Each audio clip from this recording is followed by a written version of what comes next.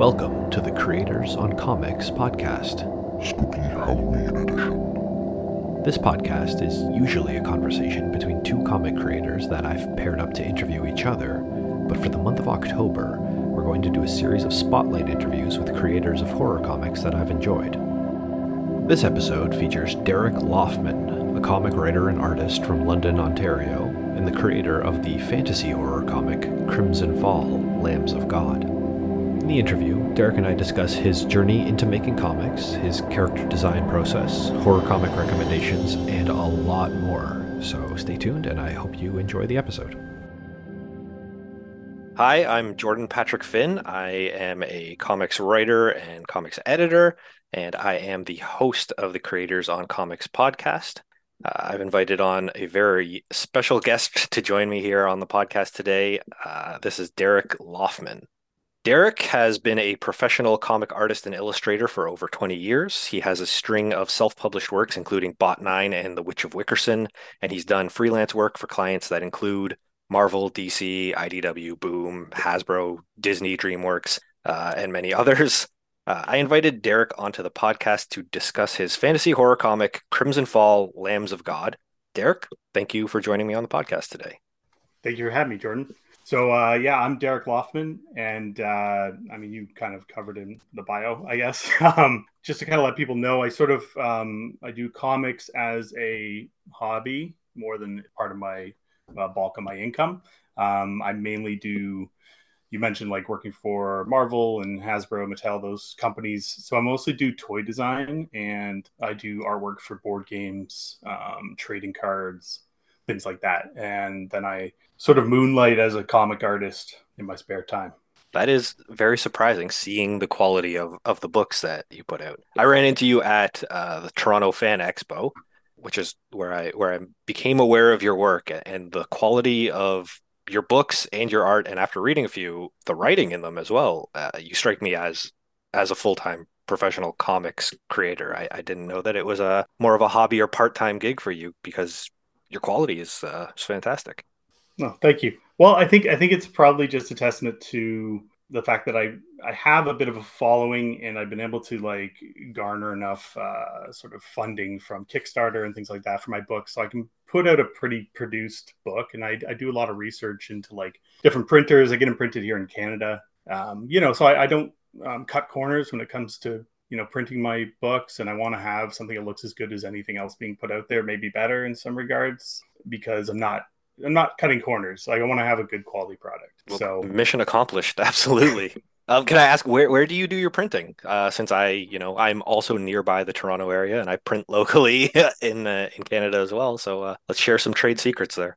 Okay, so I have done the majority of my books through Marquise Printing. They're based in Quebec.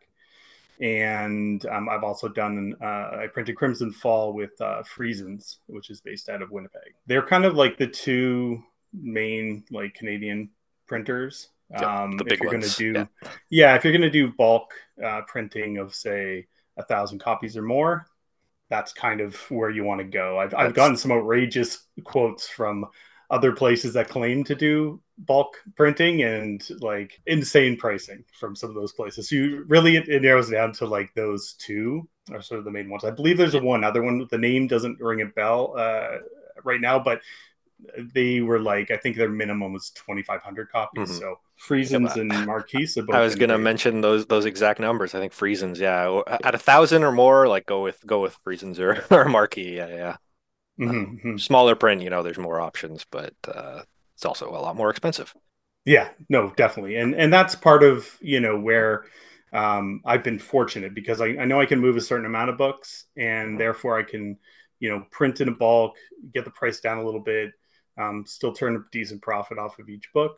And, that combined with Kickstarter, sort of a nice little sub income from these books. Can I ask how long did it take for you to get to that point where you felt comfortable at print runs of 1,000 or higher? In your bio, you say you've been working on comics for 20 years or so. How much of that was...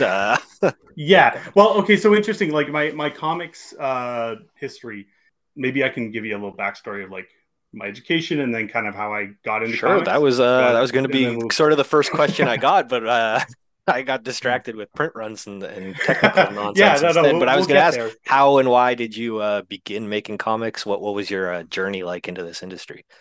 Okay, so typical comics making kid since like grade three. I was making little comics with a friend of mine, and stupid little comics you do when you're a kid. And always was a fan of making comics. I was sort of brought up in the image boom. Was sort of my big foray into comics. I was I think 14, 15 when that sort of launched. And that was sort of a nice, exciting way to like go into comics. Like, buying a Spider-Man 200 or something didn't really appeal to me. But when like a Spawn #1 came out, I was like, oh, I can start at the beginning. That was exciting. Teenager, the comics are flashy and that drew me in. So big image comics collector for like my formative like teenage years. And then dreamed about being a comic artist, hearing stories about young 20-year-olds getting picked up by Image Comics and earning $200,000 a year and moving to LA. And it was like this dream back then of like, oh, maybe you could break in and make a whole lot of money. And, there's a ton of money in comics in that moment, which later obviously wasn't there anymore.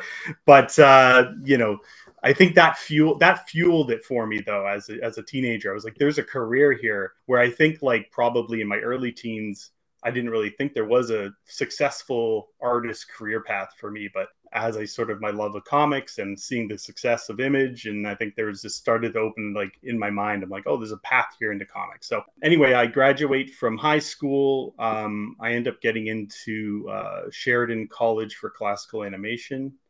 And even though I didn't want to be an animator, I was aware of like all the principles of animation, Hmm. storyboarding, layout, character design, all those things. I'm like, I can apply all these skills to making comics. So I was the one kid pretty much in like year of like 100 students. It was like, I don't want anything to do with animation. I'm going to be doing comics.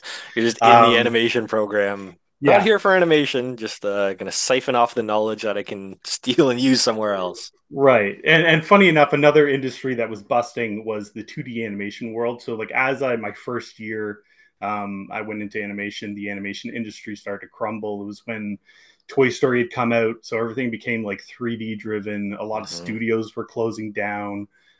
So even like when we started our first year of animation, everybody was sort of like kicked in the stomach because they thought they had this like big opening Yeah. of all these different places were going to be hiring right out of school. And so they were kind of crushed, but I was still okay because I was going to go into comics. I was not worried.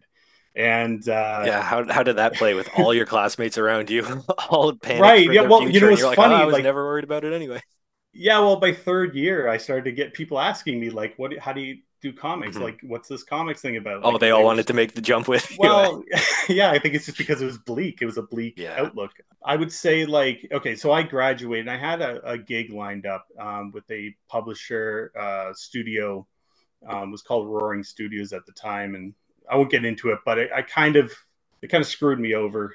And a property we were working on that was going to be published by Image. This is my big, like, kind of break. It's going Hmm. to be a creator-owned book going through Image. Yeah. That's the You dream, know, right? yeah, I think Yeah. I was like 22 at the time, 23, Yeah. somewhere in there. So you had And spent that, 10 years basically working to this yeah, moment, pining. right? So, Exactly. Exactly. Um, However, I'm not sure exactly how it all went down behind the scenes. I believe they were paying too much for the art and the coloring. We had Liquid, who was coloring for Joe Mad at the time on Battle Chasers, was doing the coloring for the book. mhm. They were paying me a good amount of money, a good page rate at the time. So I think that was the decision to kind of underhandedly like scoop the property from me and like get another artist to draw it. And it was a really weird situation, really awkward. I was a Yeah. 23-year-old student with debt, living in Canada, and these folks lived in the U.S. And I'm like, I'm not going to get into litigations, and Yeah. like I don't have the means to do that. It was just kind of like it was crushing, but it was I completely bet. crushing. I when that happened and that kind of got yanked from me, I had completed the first issue. I was all right. Like I thought this was going to be a thing. Mhm.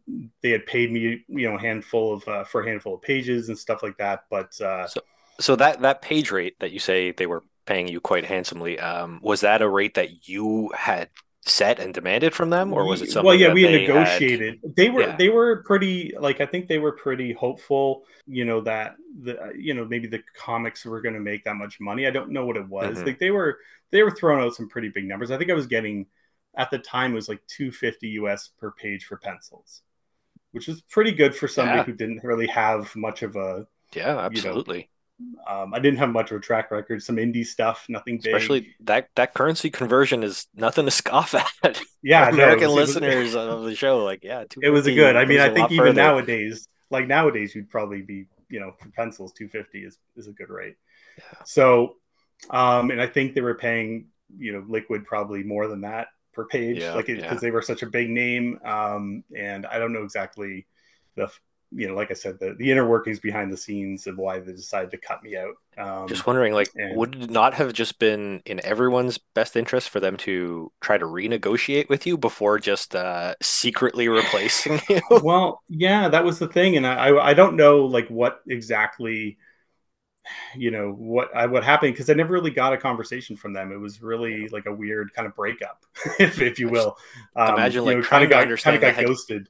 trying to understand the headspace that you were in at that time, like trying to get to the dream of being with Image. Like, I don't Hmm. know if this is true for you, and you can speak to this, but I Hmm. imagine if they came to you and said, "Hey, like, we're not going to make the money we thought we were going to make. Can we re-talk about your rate? Can we maybe figure something out?" I would like to imagine you might have been amenable to that, given what you were hoping for Yeah, yeah. in terms of publishing credit. But that's Yeah, I don't obviously really your know. call, Yeah, I don't know not what mine. the. No, 100%. No, and that's the thing. I don't even think we really got to have much of a conversation. Like I said, it was kind of like a weird kind of breakup back then. In that they kind of ghosted me, Yeah. and then I was just so frustrated by the whole situation that I dipped out of comics. I was just like, I don't want to be in this business Hmm. anymore.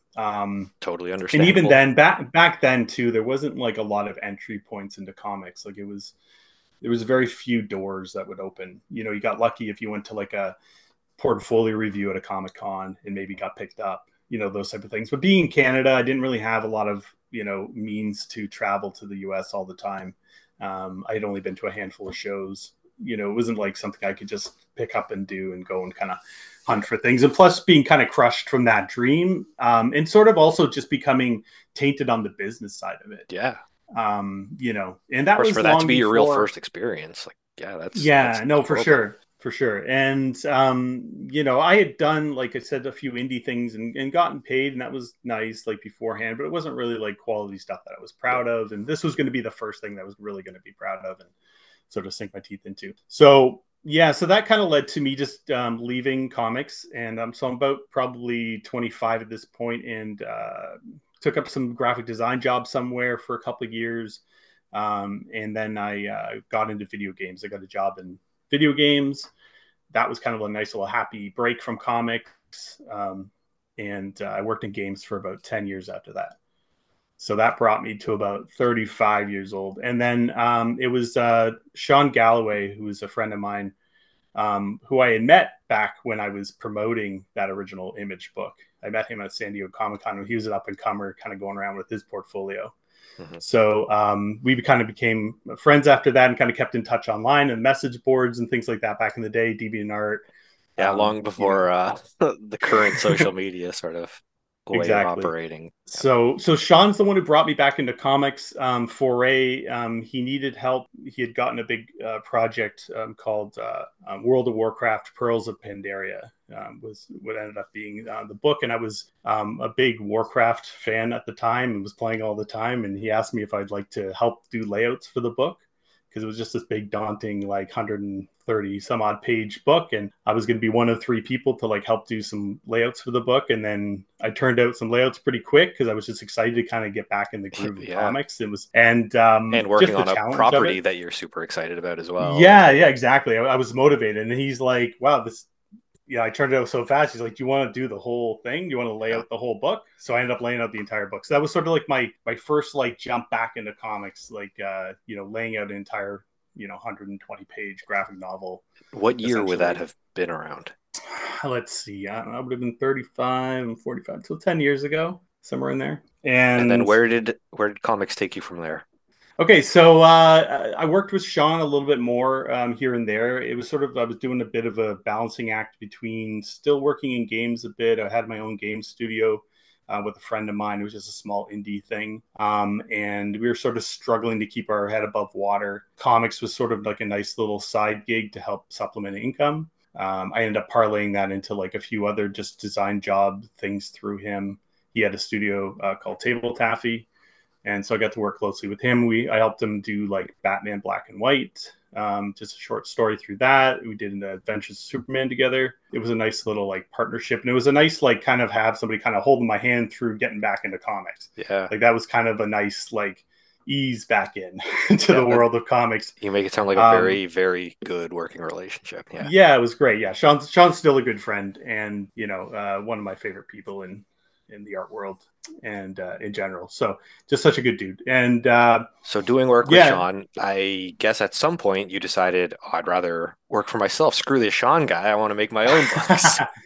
well, during this time is sort of like my as I was sort of breaking away from the games industry, and I sort of had some success freelancing, doing some freelance design for other video games, and then I had been just on a kind of a whim. I started drawing these chibi fan art characters, which I kind of started. I became known for eventually this chibi sort of fan art. It was sort of like it was different than what Scotty was Young was doing Hmm. and John Samariva. We were sort of like the three chibi guys, I guess, the main little chibi guys. We each had our own little flair to it. So I kind of blew up from that, so I guess, on social media. And as I sort of started to build that, that's when I got a lot of design jobs. That's when Marvel had contacted me. And this would have been 2017, I believe, to design their whole superhero adventure line. It was like their toddler line. So Mhm. all the images you'd see on like your kids' backpacks and underwear and Yeah. bedspreads and all these things. So I got to do like that. That was fun. And then about like 2 weeks after that job had came my way, Hasbro had reached out to me to do design work for them. So I started doing toys around that time. So it was like kind of like this big explosion in my freelance career Yeah, it sounds around like it. 2017. Yeah, I just kind of it all hit at the right time. That was really eye opening because I was able to like sustain myself financially, like on my Hmm. own at that point, and steady work just was like coming all the time. So as that's kind of happening, and I had done the comics with Sean, and I didn't really have like my own into comics, like in and I think I was doing so well on the freelance design side that I didn't want to pull away and try to get. I knew comics weren't going to pay as much, Yeah. and so there was the allure of financial stability through design jobs, but I still had that itch because I'd been doing the comic work with Sean, and I wanted to sort of get back in comics. So I started to lay out this sort of like idea in my head. I'm like, okay, I'm starting to build this following up. I had this urge to get back into comics now. Ever Hmm. since I worked with Sean, I was sort of like it scratched the itch, but it wasn't fully scratched, and It I was like really wanted to get back into it. reawakening like a mission you've had for 20 Yeah, it was years like at that point. this monster that was like Yes. lurking in my soul.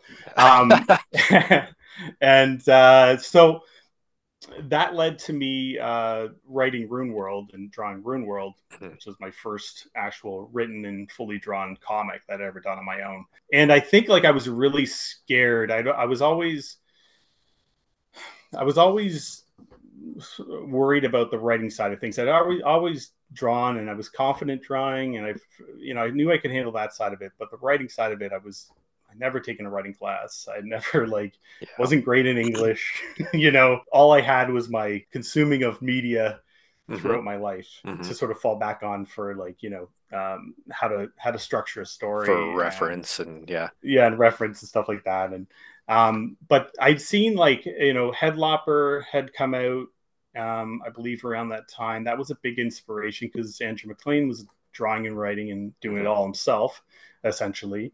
And when I started to see those artists that were doing that, I was like, maybe I can do something like that, like too. Like Yeah, when you sort of see others kind of leading the way, and and they're successful at it, and they're things that like you're like, I would love to have a book like that. I would love to have a piece of art that's yeah, in comic form, that's a full book, and somebody can hand it to somebody. I'm like, I really that became like a real big driving force, I think. Like yeah, also Barbarian Lord from Matt Smith was another big inspiration. Again, that was something he wrote and drew himself. I think just seeing these artists doing it, and I'm like, hey, you know what? Maybe at this yeah, point in my life, I think I'm about 38, 39 at the time. I'm like, I think I can do this. Like, I think I can finally yeah. jump in and You do built it. up enough confidence at that point that, yeah. Yeah. And I'm Did you like, you know what? have I can just, hmm. Did you have at that time a good network of, you mentioned Sean, obviously, but are there other writers that you could bounce off of and share pitches or ideas or writing with and be like, is this okay? Does this work? Did you have a network or just some friends to help you with that? I just had a couple friends. I didn't really have a big network. I think I'm socially, I'm a little bit introverted, and I don't always feel comfortable reaching out to people, especially Yeah, strangers yeah, or somebody I don't know that well. I don't like putting the burden on someone to say like, "Hey, can you read this?" Even when it's a yeah. close friend. But I had my wife, and my wife, who is like super supportive of everything I do. She's sort of been my soundboard. She's the Hmm. person I'll bring into my office and run an idea by her, a pitch her an idea. What do you think of this? So it's great because I do work alone in my studio at home, and having her here to like she works, she's a stay-at-home mom, but she also works at the school where my kids go, and but she's available most of the time when I need her for those moments. So yeah, I think it was just kind of a perfect storm of like stability I gained from the freelance. The itch that was scratched with Sean, or started to get scratched, but like it was growing and I need to Hmm. fulfill. My wife being here to sort of support me in all these endeavors. Yeah, it was just kind of this perfect storm. And So Derek, having a built-in audience or a social following right. from And I your think other that work, right? really, yeah, and that really helped because I didn't have like any real, like, I mean, I had credits with the books I'd done with Sean, but they were like inking credits or, assisted credit. They weren't really Yeah. like prominent in the comic world. So, but I happened to reach out to Boom Studios, and one of their editors, Whitney Leopard, had liked the project and believed in it, and she helped like kind of pitch it internally for me. I had already written one issue that was sort of like I wanted to prove to myself that I could do this, and so I wrote one issue, I printed it, I sold out of it. I think I did maybe 300 copies I printed, and I was Hmm. able to sell them out pretty quickly on my website. So that was sort of a nice little bump. I'm like, oh, I'm like, I can make a comic and I can sell it. Hmm. This is Yep. going to work. Like, I think, there's something here. It's not a complete waste of my time. Like, regardless if a publisher was going to pick it up, I could at least move some books on my Yeah, own. I So mean, there was that's sort of amazing. like a nice, 300 copies of your first self-published book. Like that's incredible on its own right. yeah, no, like, and I mean, that was a testament to the fan base I had built up. Yes, absolutely. And so anyway, Boom signed on to the book, and that was great. They wanted to sort of I think test me out a little bit first, and they had me do a short story for Adventure Time. So I got to do a little short Hmm. story for Adventure Time. I believe it was in Adventure Time 18. I think it was published in. I was supposed to do a cover and do one of the interior stories. And then I guess one of their cover artists didn't deliver on time. So they had to bump my cover because I was done early.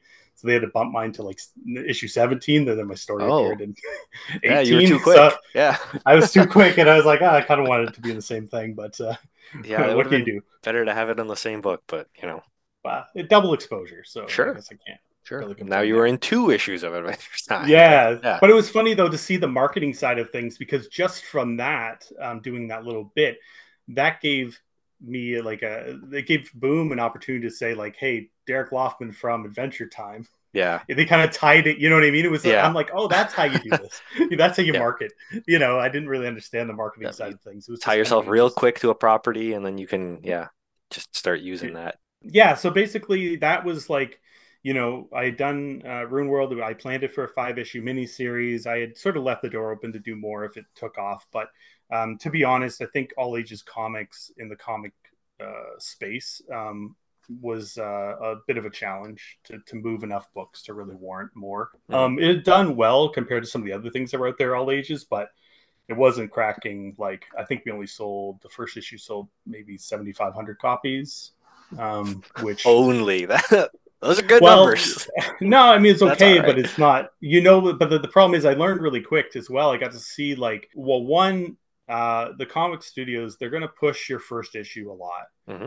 because they know that that's where the bulk of the Oh orders yeah. are coming from, that Yep. first one. They know the second issue, before the first issue even gets picked up, they're already putting in orders, the shops, for the second issue, so they automatically just cut those in half, unless for some reason you're like somehow got a huge Yeah. word of mouth and there's you got maybe something, Yeah. If some something buzz, extraordinary happens, yeah. Right. And so it was a quick lesson for me on how the sort of comic industry works. Yeah, so it was like second issue was only going to sell half that basically, Hmm. and then the next one after that's going to dip a little more, and the next Yep. one dip a little more. So by the time you're all said and done, your book hasn't made that much money, for your 5 issues, Yeah. not enough to warrant doing a whole nother series. Plus the other thing was, at the time, Boom didn't really let on, but they were sort of getting out of the all ages space. So maybe it was just bad timing a little bit too when my book was coming out. This is like 2018. They were just starting to kind of like ease themselves out of the all Yeah. ages space. So even when the graphic novel dropped like a year later, there wasn't much of a big push for Yeah. it, They're which kind of trying to I push was it to kind the of side a little bit. a little bit. I mean, I was a little bit disappointed in the amount of push it got, just because I thought that's where the book would have been successful in the all Yes. ages realm, was it would Yeah. have been the graphic novel. But it's still like, it gave me enough, like, sort of like overall, like the project gave me a lot of confidence, that I could How sort of make comics on my how own. many issues was that before the collected edition? It was five. Five. Yeah. I had like 120 pages under my belt, I guess. Yep.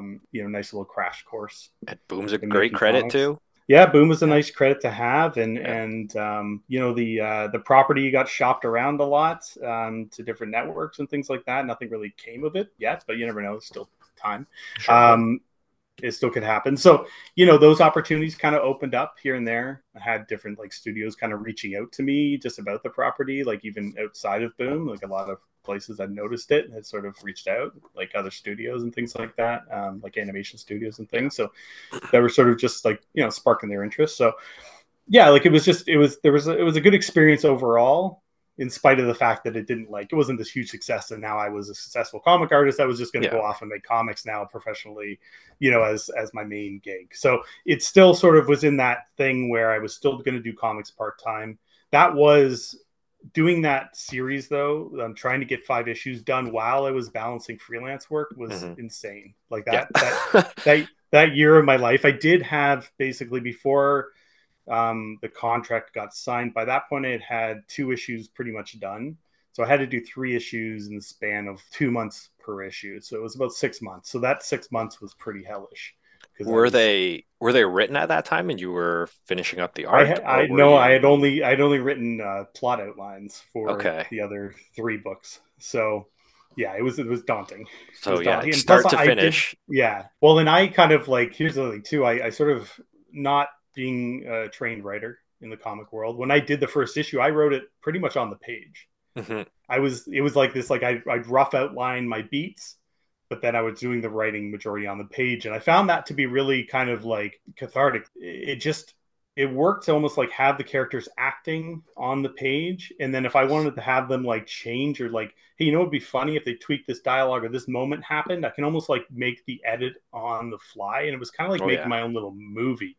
And so like there was certainly a benefit to a writer who was, very green, to sort of like, maybe made it a little bit easier, because I can almost like do the writing through the art, Hmm. You're and like then punch it, reacting to your own work. Yeah. Yeah. right, and then punching it up with the dialogue. So Yes. that's where it was like almost like the writing became the punch up, and I guess I was like more writing it through art than I was through. Yeah. So you just like had the plot, drew the plot, and then sort of Right. yeah, base the dialogue and the actual writing would evolve through doing the art first. Right. And the thing is too, like I sort of realized at that moment as well, is that I can make comics how I want to make them. There's no there's no set rule to be like, oh, you have to do it this way. I kind of Yes. thought going in that I probably had, screwed up and I should have done it this other way. And certainly there would have been some maybe less headaches that I ran Yeah, into I bet. Yeah. along the way, especially when it came to trying to fit a certain amount of plot points into a 22 page, Yeah. and then you're always thinking about when you have the little plot points, like where they're going to land on the page. So you're like, you want to have the page turn, something The happens, and even then that odd page. pages. Yes. Yeah. Yeah, so you're considering all this stuff, and you're like, okay, I have 4 pages now to tell this part of the story I need to squeeze in, Yes. and Where oh, you maybe want I to only let got. some character beats maybe breathe out a little bit. Oh, you Yeah, there was can't definitely because you have this moments I page couldn't. count. Yes. Exactly. So there was definitely some learning. It was a steep learning curve there, and I did for the last 3 issues. I did, and because I was working with an editor at that point, for the sake of her sanity, I did write out the Yeah. actual scripts for the Yeah, that would last be three. very helpful for an editor. Yeah. Right. Yeah. Because I figured if I did the other way, she would hate me. So yeah. So I did get a little bit of a crash course in actually writing comic scripts that way. And I sometimes do. I think now I do a hybrid. Like when I work for myself, I kind of do a hybrid of that. I think for moments I know that I sort of can already, like, I can write them out and they just kind of flow and it works. But then for other areas of the script where maybe I'm not sure, sometimes I'm Hmm. like, maybe I'll figure that out on the page. I Yeah. kind of know what's going to happen. I know what especially for action sequences. I find, like, for me, like, I'll write 4 pages fight scene. Like Yeah. that's, Yeah. you know, and like character kicks butt here. So in all of that, you actually you touched on a number of things that I was planning to ask you about. But I guess one of those that I'll dive into right now is the working relationship that you have with your wife, which Mm-hmm. you mentioned bouncing ideas there. In one of your previous books, The Witch of Wickerson, the bonus content you include at the back, you discuss at length bouncing ideas off of your wife and how she helped you craft that story and figure out what the book was intended to be. And then by the time Crimson Fall is out, she's co-credited on the book. It's a book by Derek Laufman, edited by Valerie Laufman. So could you maybe discuss how that sort of professional relationship developed over time, like how she became an editor more than just a bouncing board for ideas? Could you maybe go into some detail on that for me, please? Sure. So I wouldn't say it's a traditional editing role. It's more like a copy editor, but then she has a hand in, like I said, being my soundboard for ideas, telling me if something is not working, speaking through the ideas. She's a great listener, and she's good at sort of being patient. I'd say, like, when you have a creator who's got 1,000 ideas and is all over the place, and hey, what do you think if we do this? And what do you think if the characters do this? And hey, well, we're gonna go back and do maybe the other thing Yeah, I was thinking, and stuff like that. So she has a lot of patience. I think that is the perfect sort of a relationship for me when it comes to, like, having a creative person to sort of, like, a little creative partnership with her. She's not overbearing with her ideas, which is good for somebody who's got a lot of ideas and maybe is a yeah, little bit thick-headed at times. Ultimately, like, if something's not working, she's going to point it out, and I yeah, think that's important. Like, because sometimes you can get tunnel vision, or she might say, like, you need to put this thing back in there because I really like that comedic moment, or I really like this character. Don't cut that out, like, those type of things. yeah. So she doesn't edit. That's the thing too. I think it's kind of nice. She doesn't edit me like, if I had an editor, it'd feel more like a boss, maybe telling you what, where it's not that. And I think that's where I like it, because it allows me to be completely free creatively without really somebody, hanging something over my head saying, you need to do it this way. This is the way Hmm. it's going to sell, or Or this maybe idea giving will, you deadlines. You have to finish that a page deadline. by, yeah, Yeah. I don't have yeah. to deal with any of that. So, and then she's much better at, like I mentioned earlier in the podcast, that I'm horrible at English, so she'll pick up on my grammar mistakes. Hmm. I really need her for that That's as well. very helpful. Yeah. Yeah, just make me not seem like an idiot. And yeah, we even, like, have her mom do, like, a co-proofread as well. It's really nice just to kind of have the two of them sort of giving eyeballs on stuff. We can't catch every spelling mistake, Hmm. unfortunately. It's still, Oh, but I've yeah. been there. Right after you send something to print, you realize, oh, Uh, that word. uh, Yeah, no, yeah, I've had a couple That's a painful blunders. moment. Yeah. It is, it But is. it happens. Like it's gonna happen all the time. So It does happen, and and like bot 9, one of the books I had done, it was published in Spain, and they did a print run, and they printed a page. It was like oh twice. You'd see it pop up again in like a couple of pages later, like the same yeah. page.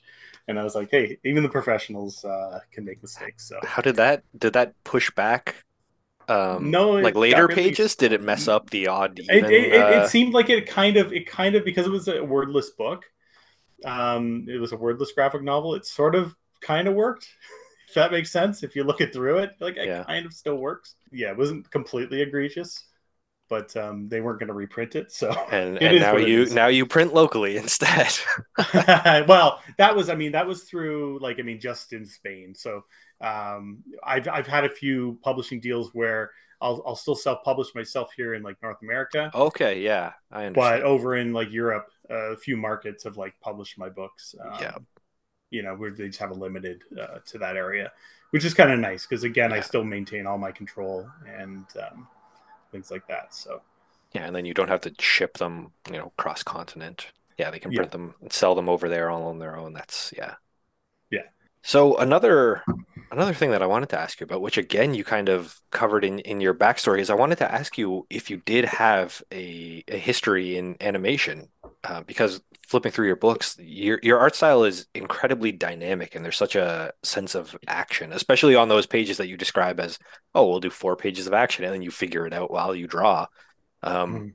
I think you nail a lot of those moments. I think they come across really well, and so I was wondering if you did have a history of animating action because your work feels so very fluid and so mobile in a lot of your action. I have limited animation experience, I guess. Professionally, it was more on the video game side of things. I did some 2D pixel animation when I first got into video games. It was that long ago. There's still GBA, the Game Boy Advance. Yeah. That Oh yeah. was the first console I worked on. And yeah, so I've had some history doing pixel animation. I mean, obviously the animation skills that I learned through 3 years Hmm. of at Sheridan definitely lends itself to the style in which I draw today.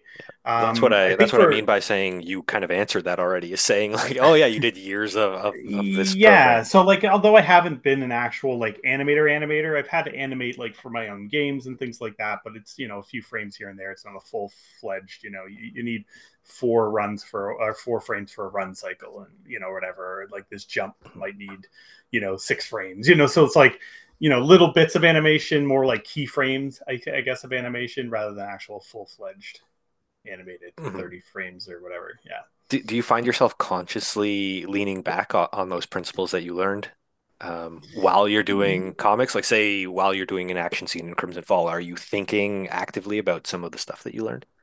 Yes, yeah, no, I'm always like trying to like I think even in my head when the action's happening, like I try to visualize the full animated movement, but then Hmm. I'm pulling one image from that, Hmm. movement. Yeah, I think it's important to have like I like seeing movement in comics myself. Like I don't like stiffness Yes. in comics, and although I mean, I love Mike Mignola, and at times he can be really stiff, but then at Yeah. times he can really get animated. Yeah. So, Well, he, there are times for all of it, right? There's room Mhm. for stillness. There's room for action. Yeah.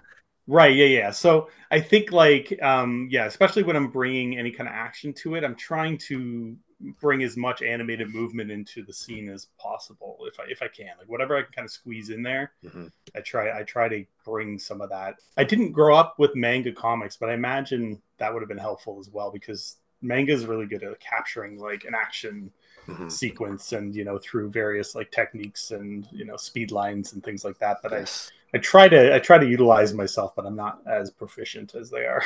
Well, it takes practice, right? So It does. It the does. more you try to use those things in future books, I'm sure they're going to start popping up more and more, is what I would Yeah, expect. for sure. Yeah. For sure. So getting back to my handy dandy list of questions that I have here, another thing that I wanted to ask you about for Crimson Fall, since I am very interested in asking you about that book specifically as my little October Halloween horror celebration. Um, Hmm.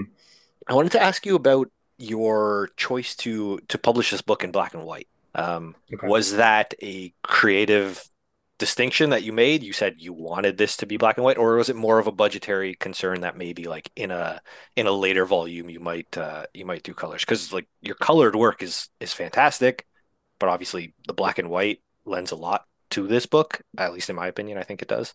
So maybe discuss how you came to that decision. So I was toying around with this world of Crimson Fall, and I had done a lot of the designs in color, but I don't know. Like I think I've started to dive into manga in the last like 3 or 4 years, and there's probably a bit of influence there. I wanted to see if I could do it. When I was sort of creating Crimson Fall, there was an anthology for the Raid Studio that they needed a fill in for. They needed a fill in story. And I'd sort of started to toy around with Crimson Fall and started to write this little sequence. And it was like this 6 page opening sequence of what the Lambs of God is.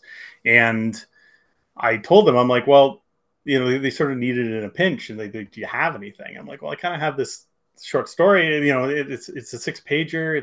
It could act as a teaser Mhm. for something bigger. So I actually did screen tones for that. Actually, I didn't fully do the black and white that's there now. I had done like some screen tone stuff just to kind of try it out for that. I ended up ultimately deciding that the screen tone wasn't the way to go for when I wanted to do the book. But since I'd already sort of produced that 6 page short in screen tone, black and white, I liked the sort of horror feel of it. There was, Mhm. that aspect of it. I know part of me, in this discussion I even had with my wife, she was like, people really like your colored comics, Yeah. and maybe it won't sell as much being in black and white. We kind of had that decision, but part of what Crimson Fall is, as a whole, as a project, is a creative sandbox for me to tell like fantasy horror stories. Like that's what Crimson Fall really became was what's that's the crux of it. That's Mhm. why I kind of created this world. I've had these urges to I'm like a big fan of The Witcher, big fan of Hellboy, Mhm. Mike Mandola I mentioned earlier. Those are two of the biggest influences on this book. There was an I was inner. definitely getting Baltimore vibes while reading it. What's that one?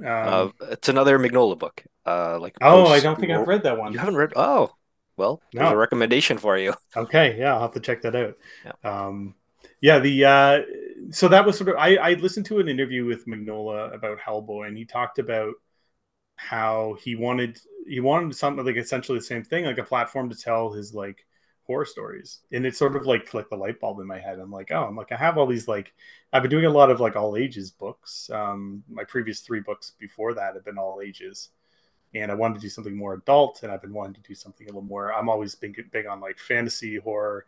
I love Game of Thrones, and like so I wanted to kind of do my own little spin on that. And I thought if I create a horror anthology sort of universe, because I liked the Hellboy short stories even more than the long ones. I really like those collected books of Hellboy short stories. It's just a fun in and out, and it's good for me too as like somebody who dabbles in comics in my free time.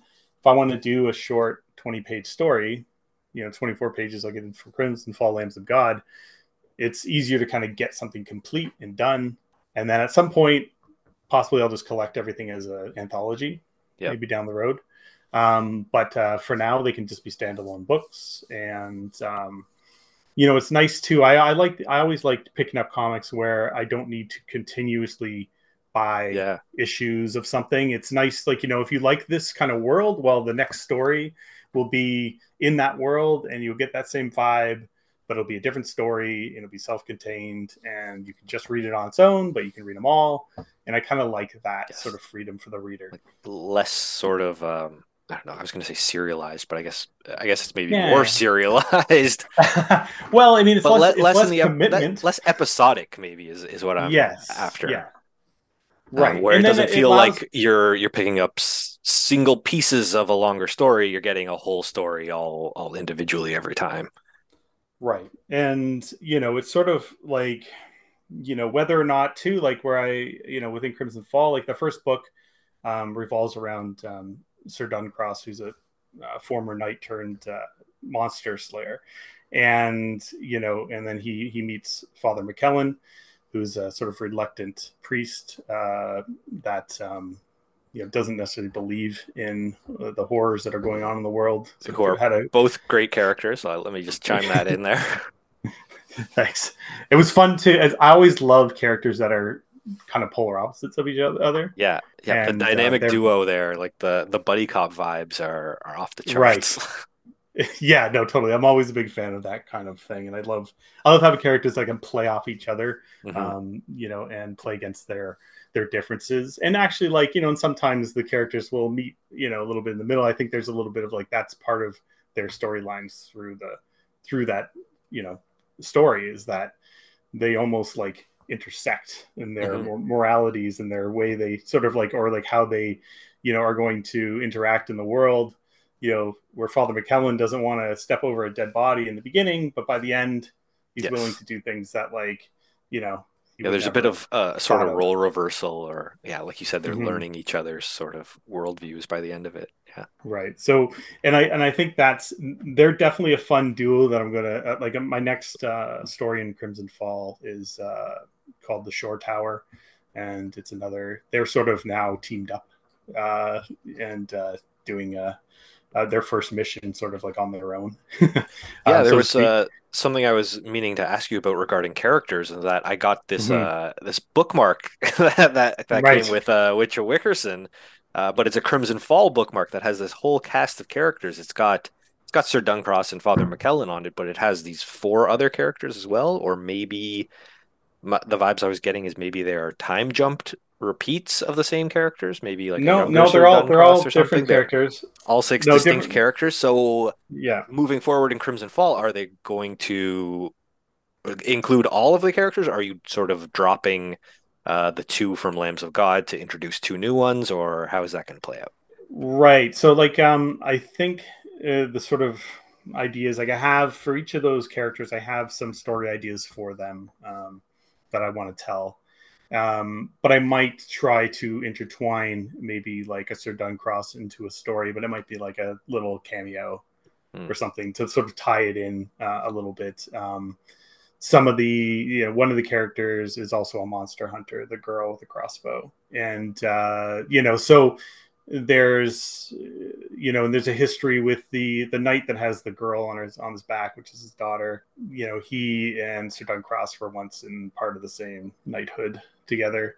So there's some like it's just things all right, like these stories, things that are I don't know how much will be revealed to the reader, but it's important for I think the creator to understand this broader world, Yeah, and absolutely. sort of build out these characters in it, and somewhat I guess kind of like Game of Thrones, where you know each individual characters have their story within the world that's happening. It's like everything's moving. This wheels moving, in the story, but everybody's got their little part in it.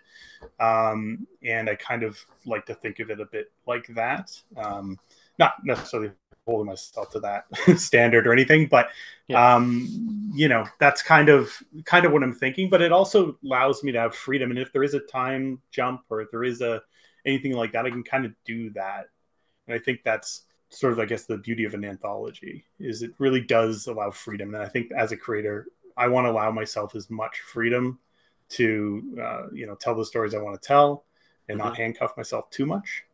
But it is nice to have a little sandbox to play in with some rules. It Yes. doesn't allow you to kind of go completely off the deep end Yeah, because absolutely. You obviously set it all up to begin with, and then you can start moving things around, playing with them as you write it, as the story evolves. It can take its own shape exactly. over time, right? Yeah. Another thing that you very briefly mentioned was the world, as you put it, the world of Crimson Fall, which I Mm-hmm. am very curious about because obviously it's fantastical. There are monsters and as you say, monster slayers. This is clearly a fantasy work, but there are real world concepts in it. Like they go to an abbey, what appears to be a Christian abbey with, crucifixes hung up all over the Right. place. Like this appears to be real world historical fiction, in some aspects. So I'm wondering, how much of that is intentional? Was there a lot of like historical research, and you're trying to set this in a specific period in real world, I'm assuming European medieval history, or is this just pure fantasy with some sort of inspirations and crossover to what we'd be familiar with? Yeah, I think the latter, which you meant, is probably more similar to what it is. I'm not. I didn't want to. Yeah, it's like the religion. Using the Christian symbols. It's sort of like I kind of look at it like an alternative universe to maybe Okay. our world is the kind of probably easiest way to sort of explain that. It's nice to have common themes that you're sort of familiar with. So there's less exposition dump when there's just common themes that are already exist. I don't have to have a character sit there and explain the religion Hmm. necessarily. Yeah, you can If just I lean on mention shorthand from symbols that we recognize rather than have some weird symbol right. on the wall and have a bubble where a character has to explain, oh, that's our religion. This is blah, blah, blah, blah, blah. Like you can just, yeah, Exactly, we just but know. at the same time, like I don't need to have it like maybe the head of the church doesn't need to be a pope that's at the Vatican, Hmm. or anything like you don't need to tie in real world things. I can kind of create my own version of that within this world, and Yeah. that's sort of what I'm sort of looking at. And even timeline wise, like I don't need to necessarily say it's 11th century or whatever. It's Yeah. 14th century, and these are the tools they had to work with. Yeah. So then you have to If be I want to, very if I beholden to all these historical accuracies, and right, like if I want a somebody's going little to bit of point out something you did wrong eventually, right? yeah, like if I want to add like a steampunk element in there, Yeah. maybe, or some sort of weapon or some mechanism, if that lends itself to a story and I want to have that in there, obviously the fantasy stuff kind of breaks those rules anyway. Yeah. When you have sort of magical weapons or introduce magics into the world, Or um, you creatures know, and, creatures and yeah, potions, yeah, demons and, so yeah. demons and ghosts and all that stuff, witches and so it's sort of just, yeah, I'd say it's just like a loosely based on our reality, but with room for me to break all those conventional rules whenever I see fit. Yep.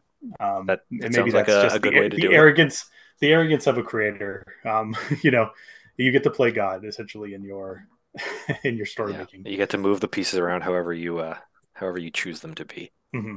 I wanted to ask you about the characters that we've been talking about, Father McKellen, Sir Duncross. And like I said, the dynamic, the duo is strong with the two of them.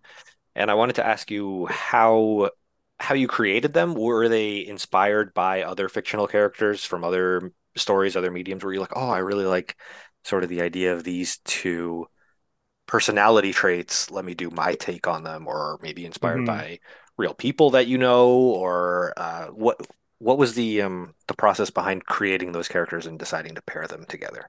So, so Duncross is a bit of there's a little bit of the Hound in him, a little bit. Like not Hmm. he's not as cutthroat as the Hound, I but wouldn't say there he's is that quite like as little edgelordy as the Hound, but I could see, right. yeah.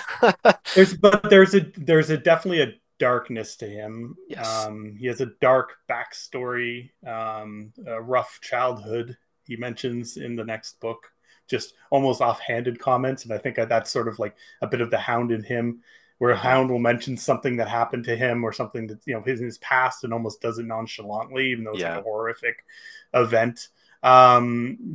And these things that sort of shape who his character is. How do you have somebody who would be has a horrible childhood experience, grows up to become a knight that's got to be sort of altruistic, but then finds himself struggling with that altruism because of his sort of dark past and his conflicts with who he is internally a little bit. Hmm. He's not good at following the rules. He's a bit of a loner. Hmm. Maybe he's a little bit of me in there in that regard. Likes to do things his way. Well, I assume at least And as a writer, when I do my own work, there's a bit of me in every character, right? You draw from yourself for sure, for everyone in different ways.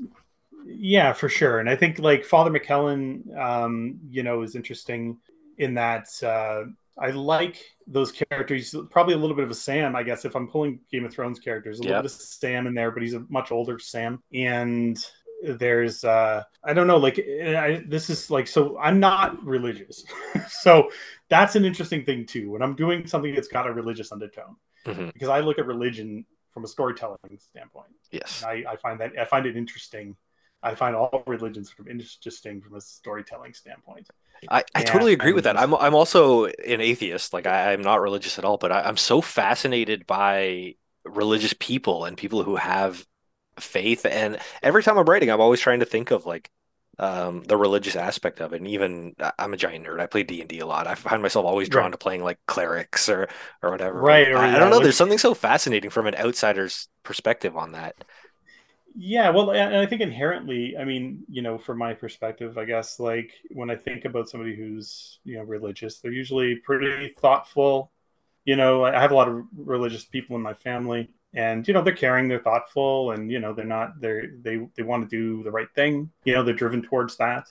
So I'd like that for a character, especially if they have to break that at times, if they have to go outside. I like when characters have to be pushed outside of their comfort zone. Yeah. And I think that's where having two characters of different extremes, it allows you to sort of push them a little further, and it just makes for better moments in a story. Yeah. Um, Letting them push each you other know, a little bit. Yeah. right? Yeah, yeah. It's like a push, this push and pull, like this yin and yang of, Yeah. and I think that's where I think, well, Father McKellen started as just a character design when I was kind of coming up with sort of these ideas. I kind of had he's a big like uh, stout, Yep. broad, Very round. Yeah. round man, and so I think he was born with shapes. Is Yes. how he kind of started, and I liked his contrast of shape Hmm. to Duncross, and I think from an artistic standpoint, they kind of play off each other nicely. Yeah. It's fun to draw It, characters of it's different a tried and true heights and shapes. combination. The shorter Mm-hmm. rounder and the taller leaner. Like that's just Yeah, that's it's a the fun. winning It's just there's combo, isn't it? something. Yeah, it just sort of works, Yeah. and there's a little bit of like I went back to like Spawn had like Sam and Twitch. Like those two character designs were like two opposites, like the big round. That reference You is know. kind of lost on me. Not a huge Spawn guy, but I Okay, mean, so I Sam can and think of Twitch, tons of for those. yeah, they were detectives in the Spawn comic, and one was a tall, skinny character. The other one was kind of like a more plump, I round was one. thinking like Not the personality Wet wise, they Bandits weren't Home the same. Alone or Jay and Silent Bob Sure, or like yeah, there's tons of yeah, them, yeah. but Another, yeah, yeah, exactly. So, yeah, that's kind of like how that kind of came about. Did I answer your question? I'm not sure if I yeah, went no, off absolutely. Yeah. off a How tangent. how you what inspired those characters, how you came up with them. But as a little add-on to Yeah, that, I'm always curious about names. Where did you come up with Duncross and McKellen? it was McKellen. There's my son has a friend named Kellen, and Hmm. it's just an interesting name. And I'm like, Kellen's an interesting name. I'm like, if I put like a Mick in front of it, McKellen, it kind of feels like a priest name. It just sort Yeah. of worked. So that was just a random one. Duncross, I don't even know how I came up with it. I think it was just one of those things. It was a happy accident. It just kind of popped in my head when I was trying to like, when I started scripting this like scenario. I just in it there was a little bit of a like tongue in cheek because he's sort of against the church a little Yep. bit, so he's done Yep. with the cross. There's like a little bit of a tongue in cheek there, and yeah, so that just kind of like that's how that came about. It's Yeah, just like a they both happy work accident. really well. They're both very fitting names, and obviously, like the designs, you just instantly get their personality just by looking at the design of them. Especially McKellen, That's like you know that character right away. I think you nailed that. yeah. Well, I think the thing is, it probably my the most joy I have is when I create a character and it works, like, and I know it worked. Like, it's like you just know you're like, oh, this is like the right fit. Yeah, Um, and that kind of moment is just like this aha moment, and you're like, I need to write stories. I need to write stories about these characters. Like when you have yes. that sort of, and I just love designing characters in general, and sort of just letting my mind sort of explore, shape and design and Mhm. little things like that, and then it just sort of morphs into this bigger picture. It does seem like character design is I guess a passion or at least a strength of yours for sure. And in all your books that I've seen, I think you really excel with character designs for sure. Thank you. I guess I want to ask you before we go about, and you've already sort of alluded to this and mentioned it, more Crimson Fall. Is there more coming soon? What can readers expect a wait or a future volume to be like? Is it going to continue to be standalone floppy issues? I don't mean floppy as a bad word. Sometimes sometimes floppy is a little unkind, but I think you know what I mean. What can we Yeah, expect? so I am working on the next Crimson Falls story. Ironically, we mentioned earlier about black and white. This one's going to be in color. Part of the whole anthology idea is that it allows me to also not only explore different stories within this world, but also as an artist, just sort of Mm, experiment with different styles. I'm always that is trying a to very look cool for, idea. Yeah. yeah, like it just sort of allows me to push outside of my comfort zone a little bit here and there. Part of like the black and white was to do that. Use different types of brushes, different mediums, things like that. So this one's going to be color and a longer story for about 48 pages called The Shore Tower. It's about a sort of island that's being haunted by a monster. And I won't really get into all That's a the bit vague, logistics. but I mean, it is It's a enough bit to have me vague. interested. It, yeah, it's a bit vague. It's a fun, different setting for them, and Is it featuring the this same two characters, yeah, or are it'll we? be Father Okay. McKellen and Duncross. Yeah, going on a mission. It allows me to sort of dig into their backstory a little bit, especially Duncross a little bit, like I mentioned. Hmm. We meet one of his old friends. Yeah, so the plan for that book, I'm hoping to have done for TCAF next year, which is the Toronto Comics and Arts Festival. Which That's is the the idea to best release it. festival. It is the best festival. It It's my is the favorite. best one. Yeah. My favorite comic con type event, I guess you could say. Probably actually more of a comic con than the other comic cons. Yep. It's the one that has comics at it the most. Comics, yeah, it actually has comics, and Yeah. yeah, it's my favorite. So that is the goal to have it done for then. So I'm going to try to get it finished by the end of the year. That's my goal. I'm about 30% done right Mhm. now. Or you can have I just need a your car. wife editor set your deadlines. Get on you about That's it. right. That's right. Well, it's like I kind of look at this like the upcoming months ahead. I have a Kickstarter coming out October 2nd, my third art book, Creations of Volume 3. So I'm trying to get that finished. Kickstarter is all set up. Art book's almost done. I have a few pages left to do for that and get that off to the printer. I sort of look at it like I'll have a sprint of work. October's coming up, and so I'll be running the Kickstarter through that month. That takes a lot of my time up. Plus, I'll be Oh doing yeah. drawings probably throughout the month. Just I don't really have a plan for this Inktober. I sort of every year I go in thinking I'm going to have this big, huge plan, and I've only done that ever once where I actually had a plan and followed through. That's where the Witch of Wickerson came from. Yep. Yeah, this year I'm sort of just like I'll see what I can do. I'll do as much as I can, and then once that's done, I'm going to have basically November, December, maybe part of January to finish up the rest. I usually find like for design work, Christmas is usually slow, like the December month, and so I'm hoping that that's sort of like my little spurt to Yeah. get it finished. That's your opening to get done the second Crimson Fall. So yeah, and then after that, I have a follow up to Witch of Wickerson, which is like a bigger, daunting story called The Rats of Ironwood. It's a great name. And yeah, so it's a Yeah. nice, it'll be a nice change a little bit from Crimson Fall, but still kind of a little bit of the same themes, a little bit. It's all kind of in that fantasy, just that's anthropomorphic, all ages, and Yeah. yeah, that's pretty much the plan. Okay. That's a good plan. So So real quick before we go, since I am celebrating a mhm. little horror comics moment here, do you have any horror comic that you would like to recommend to the listeners? Any specific book, Okay. independent or big? You've mentioned Mignola's work, or Spawn even. Is there any book you'd like to solo out that is you think a staple? I love Silver Coin Oh yeah. from Michael Walsh, Hamilton artist, credible artist, really good dude. Actually didn't know that. I Just didn't know he's just a another Canadian. He is, yeah, yeah, yeah, and yeah, it's such a, and again, it's a horror anthology, which I love. I love that kind of stuff, kind of like a little bit of a creep show vibe. Hmm. I love that he has like a common theme of a coin, like this particular coin, and it kind of gets passed around in each story a little bit, and it's cursed or something, or is a demon in the coin. I don't know what it is, but whoever kind of picks it up just doesn't have a good day. And it's such a cool platform, like a story idea. I'm jealous that I didn't think of it. Yeah. And yeah, it's just so fun. He's got a lot of really top writers writing on it. He does the artwork for it. It's fantastic. So I think they have 2 or 3 volumes now, I maybe 4. I don't know. Yeah, I've They've been only pretty read the prolific first with it. volume, but I totally second your Okay, recommendation. I thought it was great, and yeah, the common yeah. So I'd motif say for between like all the horror, stories is great. Yeah. yeah. Anything like Becky Cloonan does is also highly recommended. She usually does things that have horror and macabre themed. She has a few independent books that she's done. By Chance or by Providence, I believe it's called.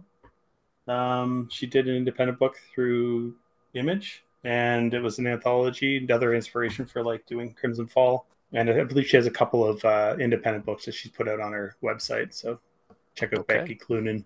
Yeah. She has Thank you some for the cool stuff. recommendations, and thank No you problem.